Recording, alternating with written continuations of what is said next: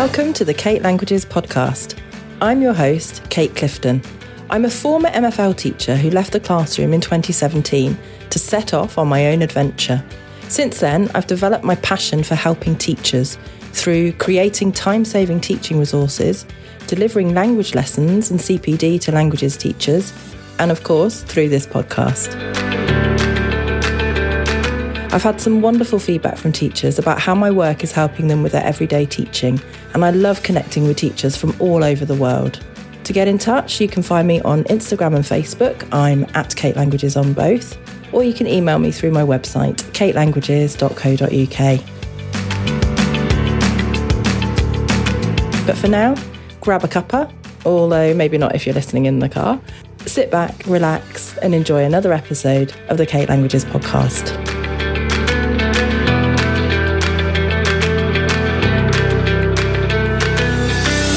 Hi, how are you? This is season 6 of the Kate Languages podcast. Who would have thought it, eh? Happy New Year. Hope you've had a brilliant Christmas and New Year and a fantastic break, and you're feeling revived and ready to go in the new year. If not, because it's the middle of winter and it's dark and miserable, and yeah, just keep going. I always think after the 21st of December, every day gets a little bit lighter for the next 6 months. I always try and make myself feel positive with that. But anyway, yeah, I hope you've had a really, really good Christmas and New Year at least. And that the new term is being kind to you.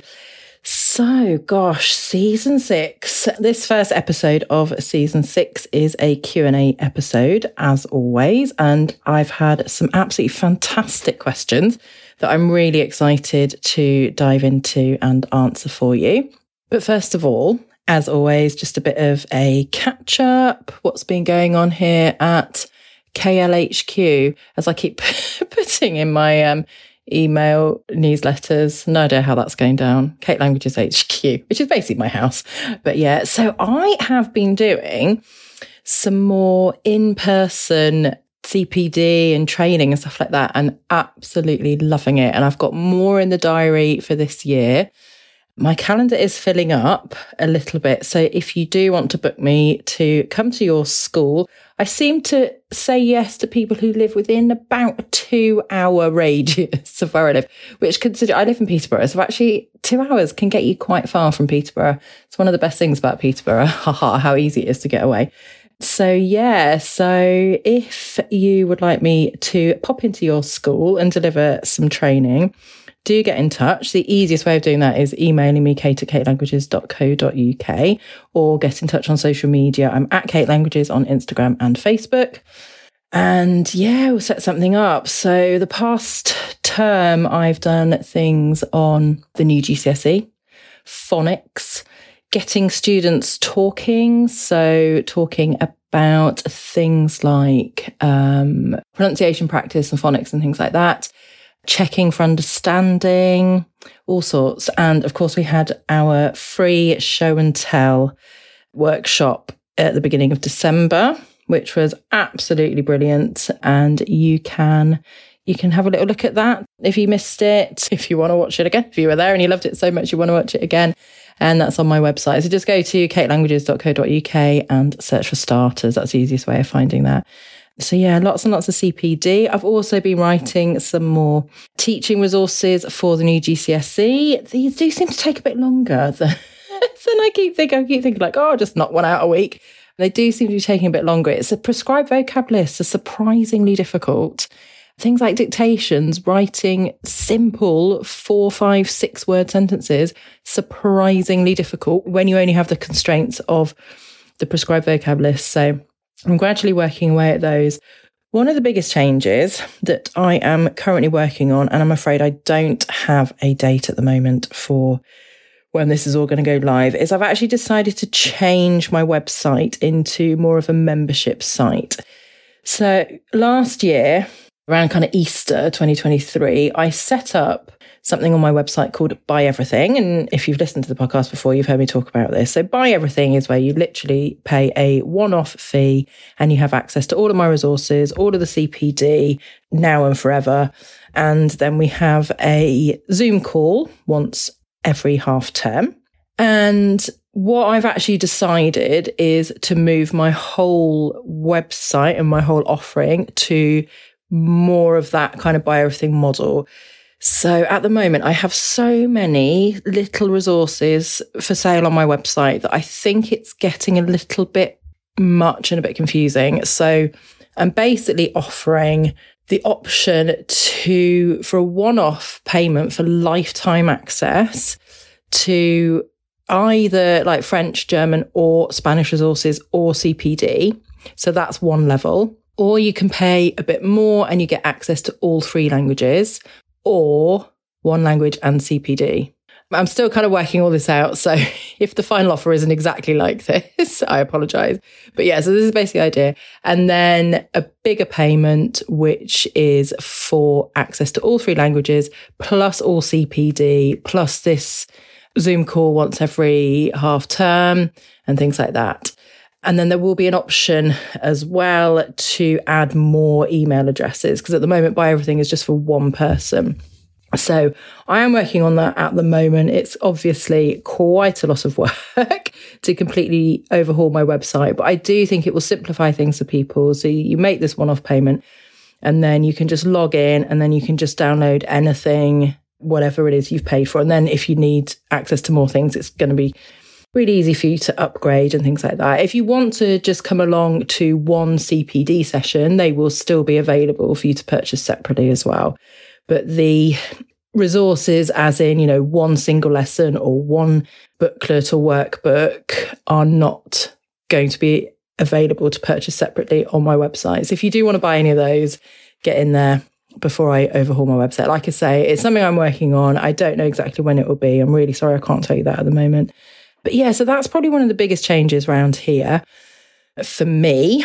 And like I say, doing lots of CPD and teaching some absolutely wonderful teachers. And I've got new people who are working with me teaching Spanish classes. And I'm getting some people on board to teach some French classes as well. So yeah, it's all really exciting. Lots and lots and lots going on. Life is just very busy, very crazy. So yeah. But today is a Q&A session. I had some really, really cool questions on Instagram. So I'm going to start off with a couple of, it's like maybe slightly silly questions, more just kind of like me and my life. And then I do have some more kind of, more slightly serious, sort of related to teaching and learning. So the first question came from the guys who do the Teach, Sleep, Repeat podcast, which I shared a little while ago on my Instagram. And I feel like I kind of talk about them a bit. They mentioned me on their podcast as well, which was really lovely a little while ago. So yeah, we're trying. They've been having babies recently, so they're a bit busy. I'll forgive them for that. But we're trying to get me on their podcast at some point. Don't know when that's going to be, but yeah. So anyway, they asked me, if you could only eat one thing for breakfast, lunch and dinner for the rest of your life, what would it be? I love this question. I love these kind of questions. I think these reveal quite a lot about people. So my first reaction was like chocolate. Obviously, I would just eat chocolate all day, every day, which is kind of what I do anyway. And then I was like, yeah, but I mean, then my kind of sensible brain kicked in and I'm thinking, well, if I could actually only eat one thing and I only ate chocolate, I'd probably get scurvy or something, wouldn't I? So, and this makes it sound awful. I really, really love making like a bolognese type sauce, but because I'm vegetarian, I don't use beef, obviously. So I put lentils in it. So just like loads of different vegetables and tomato sauce and lentils. So I'm thinking I would have that. And if I'm allowed to have it with pasta or have it with mashed potato, because it works really, really well as like a cottage pie type thing or something like that. That's what I would eat. But that's quite boring, but it's genuinely like one of my absolute favourite things to cook and eat. So there you go. That's my answer to that. The other slightly silly question, which is probably going to lose me an awful lot of followers and listeners. What's your favourite guilty pleasure TV programme? So I do love Selling Sunset. I'll say that really quietly. I love Selling Sunset. And then the spin-offs. So Selling the OC is like a spin-off of Selling Sunset. And then there's quite a lot of these other like selling luxury homes. There's a French one I feel like I should probably watch. At least that would feel a little bit more like it's related to my work. So that's my guilty pleasure. Quite embarrassing, isn't it?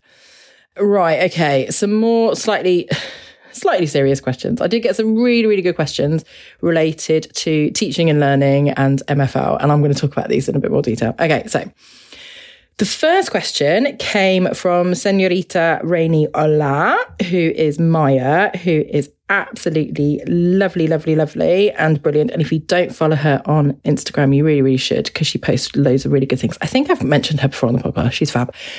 Anyway, why do you think kids are struggling more than ever with instructions? It's the worst. And then she went on to say they cannot follow a string of 2 or 3 basic instructions anymore, which is, I mean, oh gosh. I think my immediate response to that is screens, isn't it? It's the kind of YouTube, TikTok, like everything they access these days is so short, and just like they are so overstimulated and overwhelmed by these short, sharp, like, you know, there's music and movement and dancing and digital and all this kind of stuff. And I do think it is really quite overwhelming for their brains. And I think a lot of kids, and particularly teenagers, these are secondary school kids, are just spending so much time on their screens and on their devices that could be one of the reasons. I do. So, I mean, Maya is still younger than me. However, I do wonder whether as you get older, these things somehow feel a bit like, I don't know, like when you're younger, you're kind of closer in age, obviously, and like experience and attitude and stuff like that to the kids. And as you get older, your capacity to put up with stuff, I think, massively decreases. So I think maybe things that didn't bother you when you were a bit younger maybe bother you a bit more now. I don't know. I don't know if that is the reason. And I'm sorry, Maya, like I say, you are still younger than me. So, but I know that my patience for that kind of stuff has like decreased massively. But yeah, I think a lot of it's about training. And I didn't ask actually whether she tends to give instructions in English or in the target language. I'd be interested to know actually whether they're more likely to follow an instruction in the target language, because they actually have to focus and listen and pay attention. And perhaps you explain them more simply in the target language than you do in English. I don't know. But yeah, I think you're not going to stop kids from going on screens and devices and TikTok and all that kind of stuff.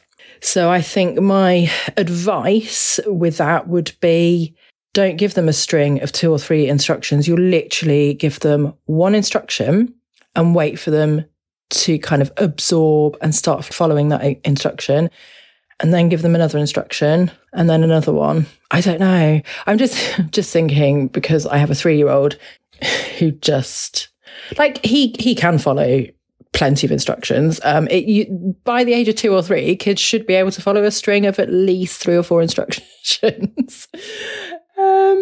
But they just don't listen. And he does the same. And he's just like, I mean, I know he's 3, so it's different to 13, but he just kind of gets distracted and absorbed by other stuff. And then I'm like, can you hear me? And with him, I just kind of just stop. And I'm just like, right, I've asked you questions. So if I say to him, you know, do you want to have something to eat? And he just doesn't even respond. Or I say, do you want some water? And he just doesn't even respond. And I just think, fine, then you're not getting any. And then I just crack on and do whatever I need to do, which you can't do, I know, when you've got a class of 30 kids, and especially if they're not paying attention and then they're causing behavioural issues and stuff like that. So I do get that. But yeah, sometimes I don't know, just like say what you need to say. The vast majority of them, hopefully, will crack on with something, at least the first thing you've told them to do. And then it's just about circulating and checking and, you know, answering questions and stuff like that, isn't it? Oh, I do feel your pain. I really do. I am going to be doing a full podcast episode on checking for understanding. So I mentioned in the intro that I have done some CPD that included something about checking for understanding, and there's some really good stuff in that. So I thought I would turn it into a podcast episode. So look out for that. It's going to be episode 5 of this season. So I would just like to send some solidarity. And, you know, my only one solution is to just give them one instruction at a time and really clear. And just try not to, I was going to say try not to care. That's awful, but try not to. I think the more you get stressed out about it and the more you notice it, the worse it gets as well, doesn't it? So, okay. A question from James Dorr. Why do you think modern languages, GCSEs and A-levels are becoming less popular? Oh, this is such a good question as well. And I could get super, super political on this. And do you know, people don't know this about me. I'm actually a very political person, but I try to keep my political views separate from my work because, frankly, I just get really wound up and really annoyed about stuff. So I do try occasionally, I might share something or people will get an idea about my political views. But yeah, so the political answer to this is the B word. I just whispered it. Brexit, isn't it? I mean, so since 2016, I imagine it would probably be very clear to see on a graph, you know, the decline in modern languages. I think part of the problem as well is that it's really, really hard to recruit people. So I was having a chat over Facebook Messenger with the head of department recently who has appointed a Spanish person. And she was saying that getting the visa is a nightmare. And I was like, yeah, Brexit's just a gift that keeps on giving, isn't it? And it's just become so much harder to even recruit people. I'm wondering if there is almost a kind of I don't know, because I don't want to go into conspiracy theories or anything, but whether there is a slightly ulterior motive, a background motive of well, we can't recruit people. Well, we could recruit people. We could make it a lot easier for people from European countries, for example, or South America, or, you know, African countries where they speak French to come to the UK and work as languages teachers. I don't know whether within DFE, within the current government, although if you're listening to this in the future, maybe the former Tory government. Anyway, I said I won't get too political. But yeah, whether there is an underlying thing of just trying to destroy languages. Sometimes it feels that way. And I have talked a lot about the new GCSE, and I do think there are some good things about it, but it is quite boring. And sometimes I look at it and I think, are they just trying to squeeze all of the joy out of language learning? And then you get all these headlines about how Britain's so far behind because people can't speak foreign languages and blah, blah, blah, and how much they need German. And then all the schools are phasing out German. I don't understand. I don't know why, but I do think it's political. I think there is a bit of an attitude amongst people of well, we voted for Brexit. We're not in England. We're not in England. We're not in Europe anymore. So we don't need to speak foreign in it. I think there might be a bit of that kind of attitude as well. And also harsh marking and grading, and they are difficult. I'm not saying other GCSEs and A-levels aren't difficult, but what I'm saying is that languages, A-levels and in particular, and GCSEs are difficult, plus really harshly marked, plus you are competing with native speakers. And this is not something that happens in any other subject. You do not get a 15-year-old in your maths GCSE class with a PhD in maths, do you? I mean, that would be the only equivalent. So yeah, it's kind of a perfect storm. I don't know what the solution is. I don't know what they're going to do in future. And in fact, I will move on to a question from, Danielle Lack 3 from Instagram. Do you think languages should be compulsory? And I think these two things are actually quite closely related. Personally, I think throughout primary school and Key Stage 3, I think languages need to be compulsory at certain stages in your education. Whether they are compulsory for GCSE or not, I think a lot of that depends on how many GCSE students are doing. Yeah, I think there are a lot of elements to that. I've taught in schools where it's basically compulsory and it is hard work with the more reluctant learners. It is such hard work. So I think when you're thinking about, increasing your numbers at GCSE and all that kind of stuff, one of the things you need to think about is why. Why do you want to have more students doing languages GCSEs? Is it basically to keep your job, which is a perfectly valid reason, by the way? Is it because it looks good across the school? Is it, is it for your own slightly kind of like ego reasons? And I don't mean that in a bad way, but just like, I can say that I increased GCSE take up from, 20% to 50% or something like that. Is it because you're getting pressure from above for your EBAC percentages? I think you have to think about if you're thinking like, we want to get more kids doing GCSE languages, what are the reasons for it? It can be a lot easier to teach Key Stage 4 when you only have kids who've opted for it and really love it and really want to do it. But yeah, I definitely think, and I said throughout primary school, the provision needs to be good. I was going to say better, but that's not fair because there are lots of primary schools that are doing really, really well. But I think you need to have specialists who can come in, in PPA time or something like that and offer languages in primary school for sure.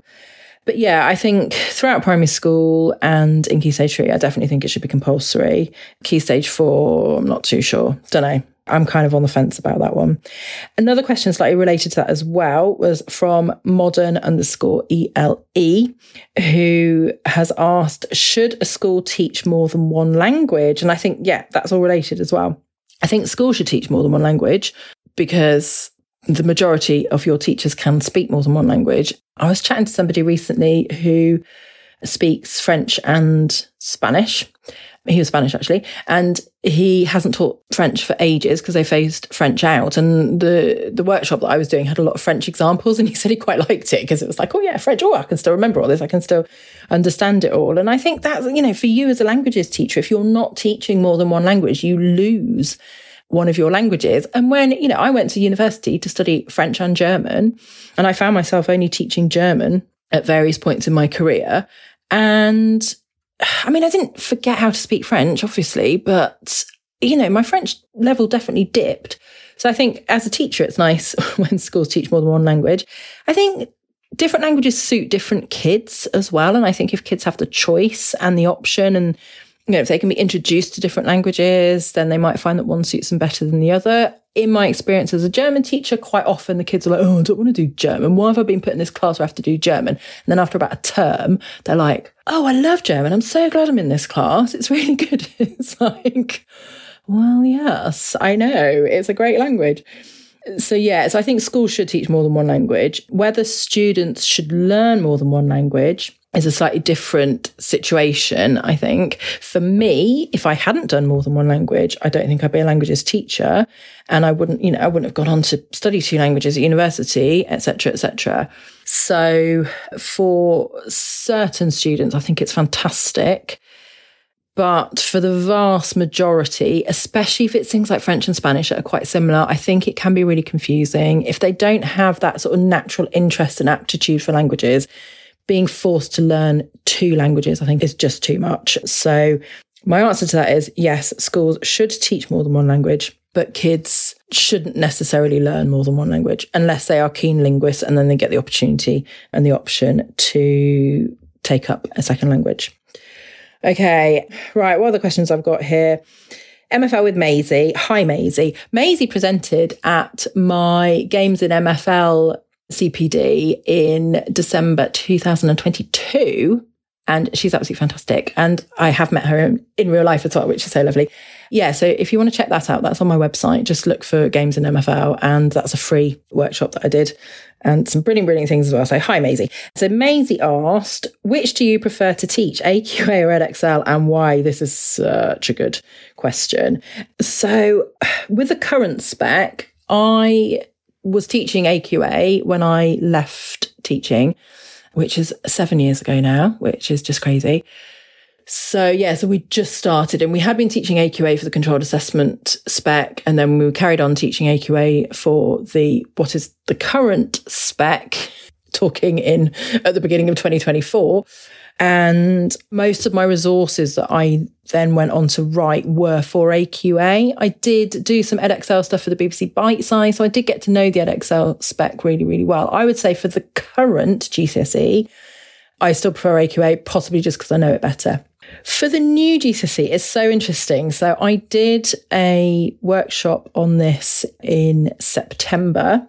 I'm doing another workshop. So if you listen to this episode, like as soon as it comes out, you will still have time to sign up. You can watch back the September workshop, and then the second in the series is going to be on Saturday, the 20th of January. It's just a 1-hour session as a kind of catch up, and a couple of new things have happened. So I will be updating people, and just the tagline is, how are we getting on? So yeah, just sort of catching up with everybody and how is everybody getting on? So you can still sign up for that. So just go to my website, and it is under language lessons and CPD. And then, yeah, it's the GCSE, new GCSE online CPD series. So anyway, what was I saying? Yeah, so I've been doing, I did that training in September, and I've been doing some training specifically with schools and academy trusts and things like that about it. And it's so interesting because I'll go through the different exams and I'll say, so with Edexcel, it's blah, blah, blah. And I can see people going, oh, that's good, or I really like that. And then I'll say, and the AQA is, blah, blah, blah, slightly different. And I'll go, yeah, no, I think I prefer Edexcel. And then I'll move on to talking about something else. And I'll say, and this is the mark scheme for Edexcel. And then this is the mark scheme for AQA. And then they go, oh, I think I prefer AQA for this one.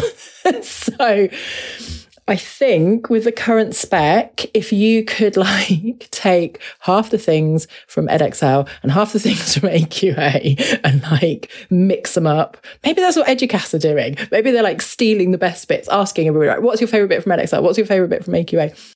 And mixing them all up.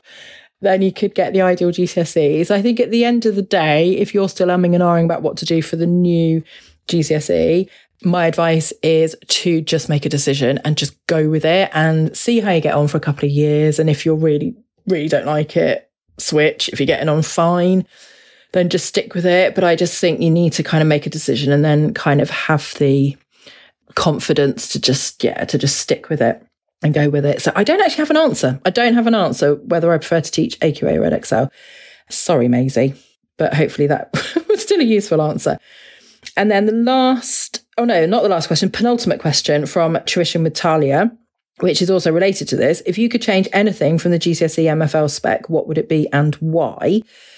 So my answer to this applies to the current spec and the new GCSE is tiers. That is honestly the one thing that I would remove immediately. And I'm pretty sure that when they did the consultation, surely thousands of teachers would have said the same thing. I don't understand. Why did they remove tiers with other subjects like history, geography and English and all these other subjects apart from maths and MFL? And in some ways I can kind of get it more with maths because of the sheer volume of content. But seriously, when you look at the exams, they're exactly the same, apart from, with the photo card, for example, the questions are just a bit harder for higher. And I just think, why not just have, I feel like I'm going on a bit of a rant here, but why not just have, the questions, so say for the writing, for example, right? Everybody could start with a photo card. Then you could have the overlap question, or even just a shorter question and then a longer question. And then a translation. And then the translation gradually gets harder. So you start with one really simple sentence and then it just gets harder and harder throughout the translation. So at the end of the day, if you are a student that's going to get a grade 4, for example, you're not going to be able to do the whole translation, but you can still give it a go and still hopefully get a point or two at some point. So I just don't get it. And the same with the listening and reading. You just have some texts that are a bit easier and some texts that are a bit harder. You've got your grade 9 texts or whatever. They do it with the IGCSE. They don't have tiers with the IGCSE. And that seems to work fine. So I don't understand why they still need to have tiers. And I think it can be one of the biggest, most stressful things for teachers with your year 11s, especially when you've got these kids who are the kind of like, on a good day, they might get a grade 6. Okay. On a really, really good day, they somehow might miraculously get a grade 7, but they're more likely to get a grade 4 or a 5.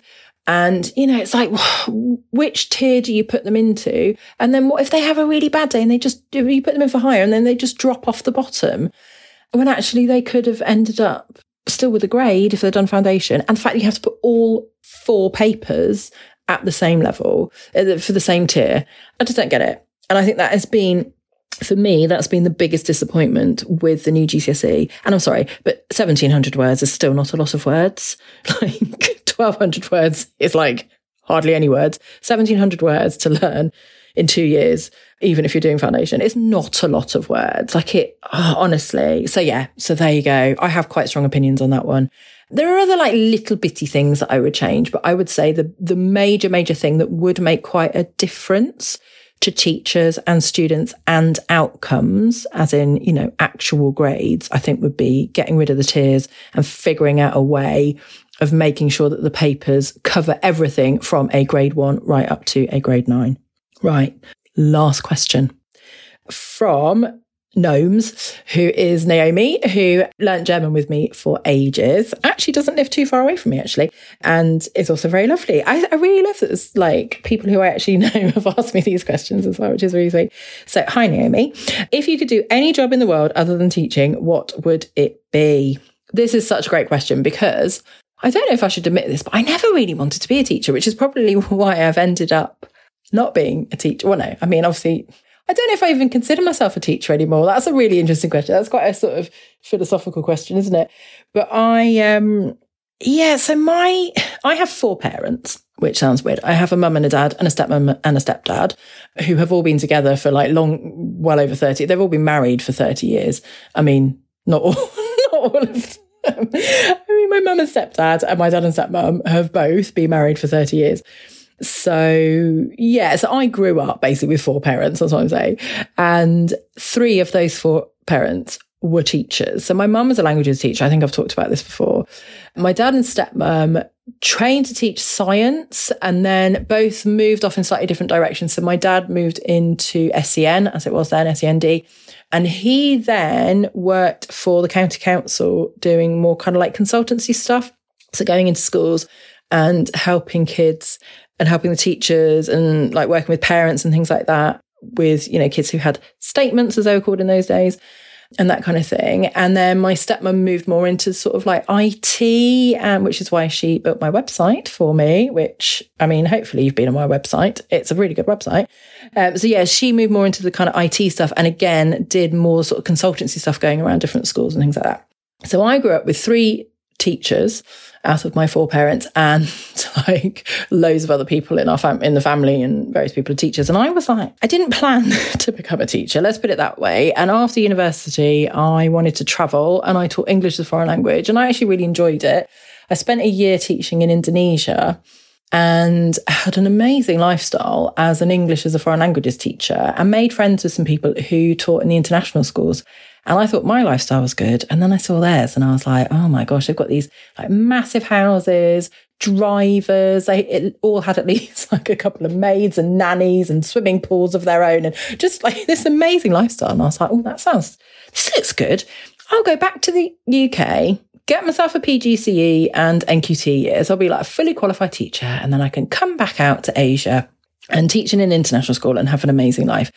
So that's kind of one of the reasons why I then trained as a teacher. And then I just kind of like stayed in London for a few years. And then I did my master's and then I've been back in the Peterborough area for well over 10 years now, 10, 11, 12 years, something like that. So yeah, so it wasn't necessarily like a conscious choice of the thing that I desperately wanted to do when I was a kid. And I love it when I see people who share like, I've got my dream job. I've always wanted to be a teacher. I just think like, oh, that's so amazing. But no, when I was a kid, I wanted to be a TV presenter, which might not surprise a lot of people because if you haven't noticed from my podcast, I love talking.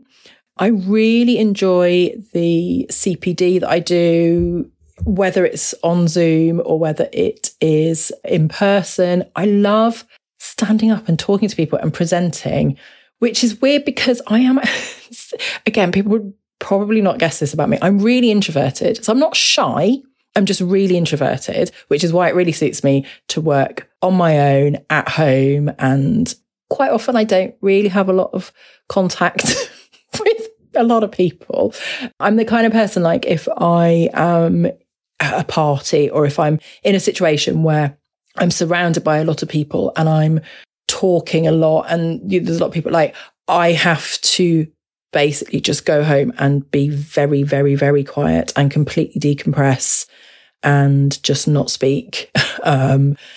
Which is why I love things like just going out for walks outside and reading and all that kind of thing. And I really value sort of one-to-one relationships and building relationships like that as well, which is why I loved doing my small group classes. The reason I stopped doing those is more just because I just couldn't work in the evenings anymore. I'm just too tired. But I love the one-to-one classes, and especially people that I've worked with for years and years and years, and building up relationships like that. Like, I really value that kind of thing. So anyway, so like I said, I'm introverted, but I'm not shy, which I think people think they're the same thing. Like, I'm a sociable introvert, which I don't know if people actually believe that's a thing, but it is. So when I was a kid, I really wanted to be a TV presenter. And I feel like what I'm doing these days is about as close as I'm going to get. I actually wouldn't want to be a TV presenter now, I don't think.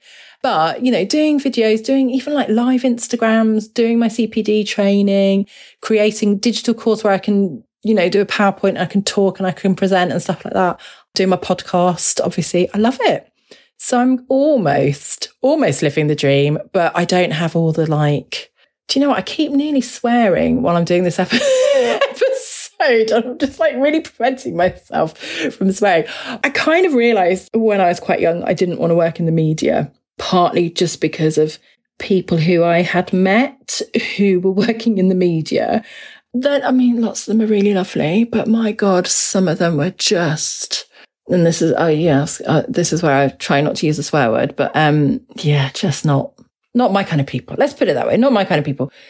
So I realised I didn't want to work in the media. And that is one of the reasons I became a teacher, is because actually teachers, as a rule, are really lovely people. You don't get these horrible men in teaching who are sleazy and making ridiculous comments and innuendos and just stupid things like that. So that was one of the things I loved about being a teacher, especially as a younger woman in particular. But yeah. So to answer your question, if I hadn't become a teacher, I wanted to be a TV presenter, but in many ways I've kind of come around to being able to do stuff where I am talking and presenting and things like that. So I feel like I've kind of got the best of both worlds now. Right. They were all my questions. I told you they were really good ones, really, really good ones. So for the rest of this season, I've got a fantastic interview coming up next week. I haven't recorded it yet, but I'm really, really looking forward to it. So that's with somebody called Emily Armstrong. So look out for that. It's going to be absolutely fantastic. I'm going to be talking about, so I've got a couple of episodes about, one is going to be about knowing when to quit. And one is going to be with Bex Waker, which is a live podcast recording, which is very exciting. And if you don't know Bex, she also has a podcast, From Page to Practice. And she has left teaching recently and now works for Edexcel. So we are going to be talking about life after teaching. So I think that's going to be a really, really interesting conversation. I also have a couple of more sort of languages-based episodes. I'm going to be talking about Stretch and Challenge because I am going to be doing a CPD workshop about Stretch and Challenge. And that is going to be on the 16th of March. So you've got plenty of time to sign up for that. So yeah, we're talking about stretching and challenging, extension tasks, that kind of thing. And the other one, as I've already mentioned, will be checking for understanding. So I'm hoping this season of the podcast is going to be even better than last season, which I think was definitely my best ever. And as I said at the end of last season, in no small part due to Joe Dale producing and editing this podcast and just making it sound so much better. So as always, thank you so much to Joe for doing that. And as always, again, let me know what you think. So yeah, let me know how you get on. All right, I will see you next week. I hope you enjoyed this episode of the Kate Languages podcast. If you did, please think about leaving me a 5-star review, and you can also tag me on social media to let me know you've been listening and let me know your thoughts on the episode. Also, don't forget to subscribe so the next episode of the Kate Languages podcast can be delivered straight to your device as soon as it's released. But until then, auf Wiedersehen, au revoir, adios, bye.